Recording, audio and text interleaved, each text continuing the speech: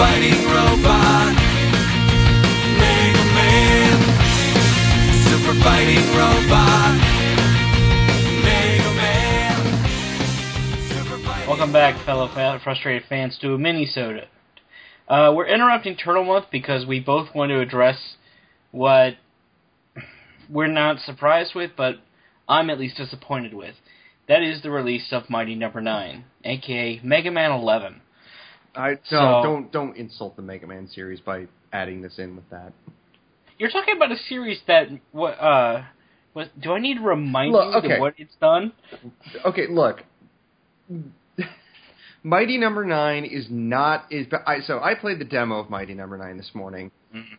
It is better than Mega Man X6 solely because the frickin' controls work. I will say that. The controls actually work in this game, so that alone makes it better than X6. And X7, actually, now that I think about it. But, so for those who don't know about it, Mighty Number 9 is a creation of Keiji Inafune, who is... After he left Capcom. Yeah, he left Capcom. He was basically the father of Mega Man. He left Capcom in 2012, I believe, because he was fed up with working for them, and from what I understand, and... Rightfully so, apparently. Yeah, so there was that. Actually, he might have left in 2011, because I remember right after he left was when they canceled Mega Man Legends 3. Because apparently he was the only one keeping that thing going.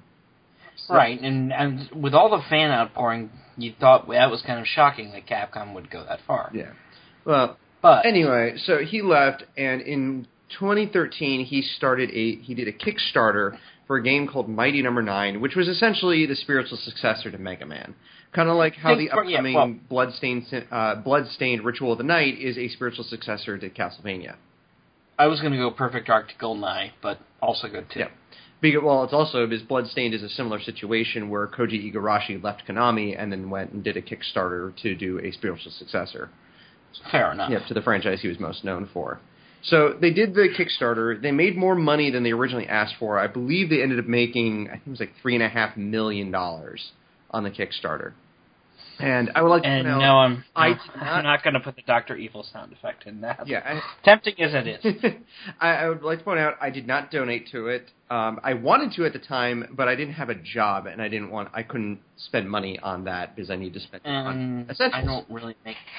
I don't make enough to willingly throw money around like that. Yeah, so that happened, and then they were kind of sporadic with the updates on this thing, and they showed like a little bit of what the game was going to look like, and it looked like pretty much Mega Man. It was 2D, looked like it had a good, art style and everything. Then like everyone remember this, they started work on this game 3 years ago. About a year and a half into this, I don't remember specific timing, they asked for more money. Keep in mind, they made more than they originally asked for. They asked for this money because they said they wanted to add voice acting and a few other features into the game. Now, first of all, it's a Mega Man game, and if we look back, Mega Man doesn't have a history of good voice acting. No. And I would like to also point out the voice acting in this game is no different. It is garbage. So thanks for taking people's money and doing garbage with it. That's fantastic. Because apparently they wanted to spin off tons of stuff with this franchise. They wanted to make an animated series, which I don't think is going to happen at this point.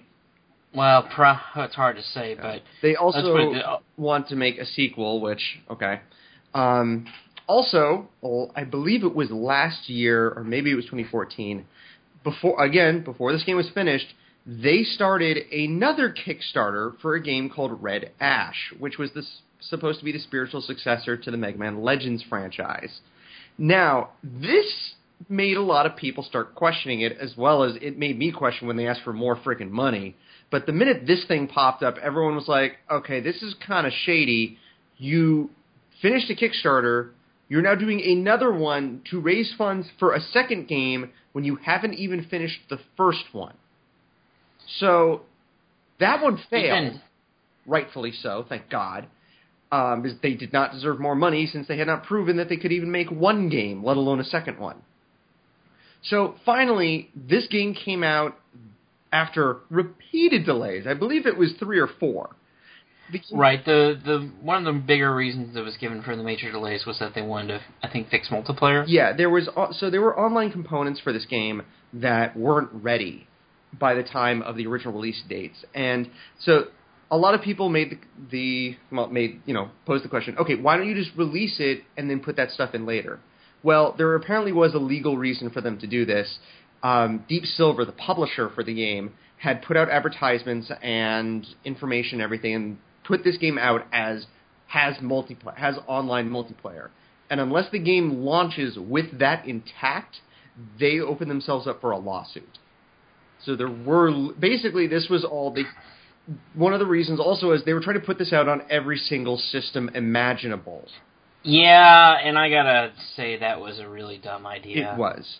So don't give me. Hey, it's simple enough to put a PC port. Have a PC port that later comes on, it's not like even Capcom put for Mega Man's 9 and 10. They managed to make it out for the online download systems, but that's different. Yeah.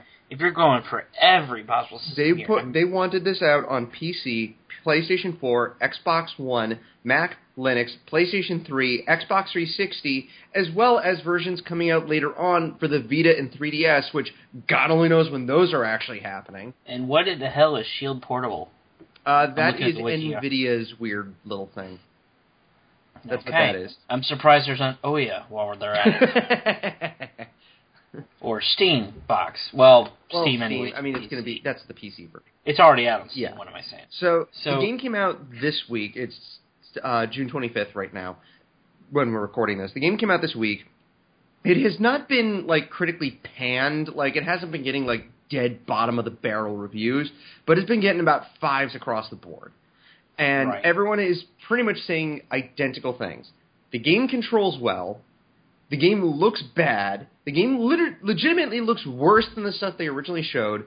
It feels very uninspired. The level design is bad. The bosses aren't fun. The abilities you get from the bosses aren't fun. And the game had a decent concept of you shoot enemies to stun them and then dash through them and rack up combos and get little, speed and power ups from stuff like that. Essentially, the game is just not very good. It's not garbage, but it's just not very good. And so, in other words, it's the Mega Man Zero series. Oh! Hey, I love that series. Those games are actually really good. I thought the first one was okay, but Oh, I thought all 4 were good, actually. But anyway, so the main problem I see what happened with this game was Inafune was used to working in a very large company that had multiple people involved in the budgeting of games, in the planning of games, in, cost control of games. They had a large amount of testers. When companies put out games on multiple consoles, it's a very large undertaking. Even EA, one of the biggest companies in the damn planet, had problems with this when they put out Battlefield 4 in 2013, and it was broken in different ways across every platform. So they essentially tried... Inafune, from what I can see from this, doesn't understand how that stuff works, is not used to working with a smaller development studio, is not used to working with less resources, and obviously should not be the person in charge of budget control and things like that. He should stick with what he's obviously good at: creative concepts, design, and basic design of games. And I think he does some of the art design for the games. He comes up with some of the concepts. It's just surprising to me because we saw him. I mean, granted, it was a different time, but Mega Man's 1 and 2, he was one of the major forces behind those, too. And those are some of the best games in the entire franchise. Yeah. Well, it's also, you look back at those, that was a much simpler time in games where you could have a team of 5 people make a game. Granted.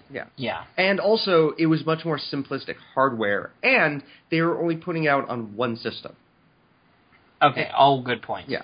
We do have to point out what Jeremy and I found was exceedingly humorous about this whole mess. Now, granted, you all heard me rage quit over Sonic 06, and you know about how much respect I have for Sonic Team these days. But when the official Sonic the Hedgehog Twitter mocks Mighty Number 9 for a bugged-up release, but I'm not bugged-up release is accurate because it bricked a couple of Wii U's. I forgot, yeah, this also came out on the Wii U. which it's actually funny too. This game finished on Kickstarter when the Wii U still actually mattered, and now 3 years later, the Wii U is essentially dead in the water, and this is the point where you'd ask, why would you even bother with this version? You mean the one I bought earlier this year because I wanted to play Smash 4 and the new Zelda out next year? And it's... Yeah. Yeah. Not sure, Iberg. Well, sure I'm going for that. We can cover the Wii U at a different time. Yeah.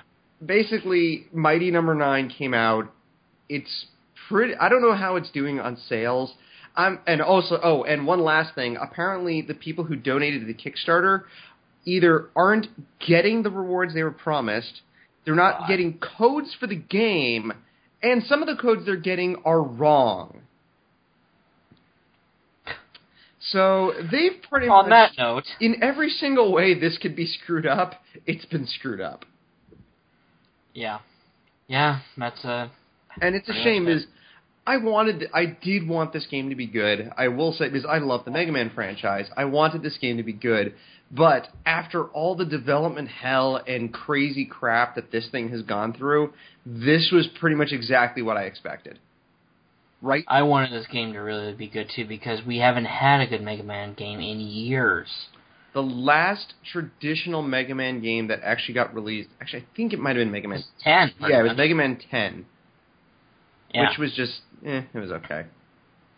I had the first woman robot master. Yeah, okay. 2008. Oh my god, it's been 8 years. Man. Yeah, but ZX Advent came out in... No, sorry, 2010.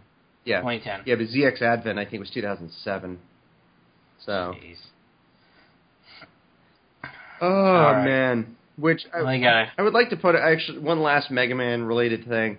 I thought of this the other day, because I was thinking about Mega Man stuff, because, of course, Mighty Number 9 got me thinking of it. Pete, did you know that, discounting multiple ports and crap, there are 24 mainline Mega Man games?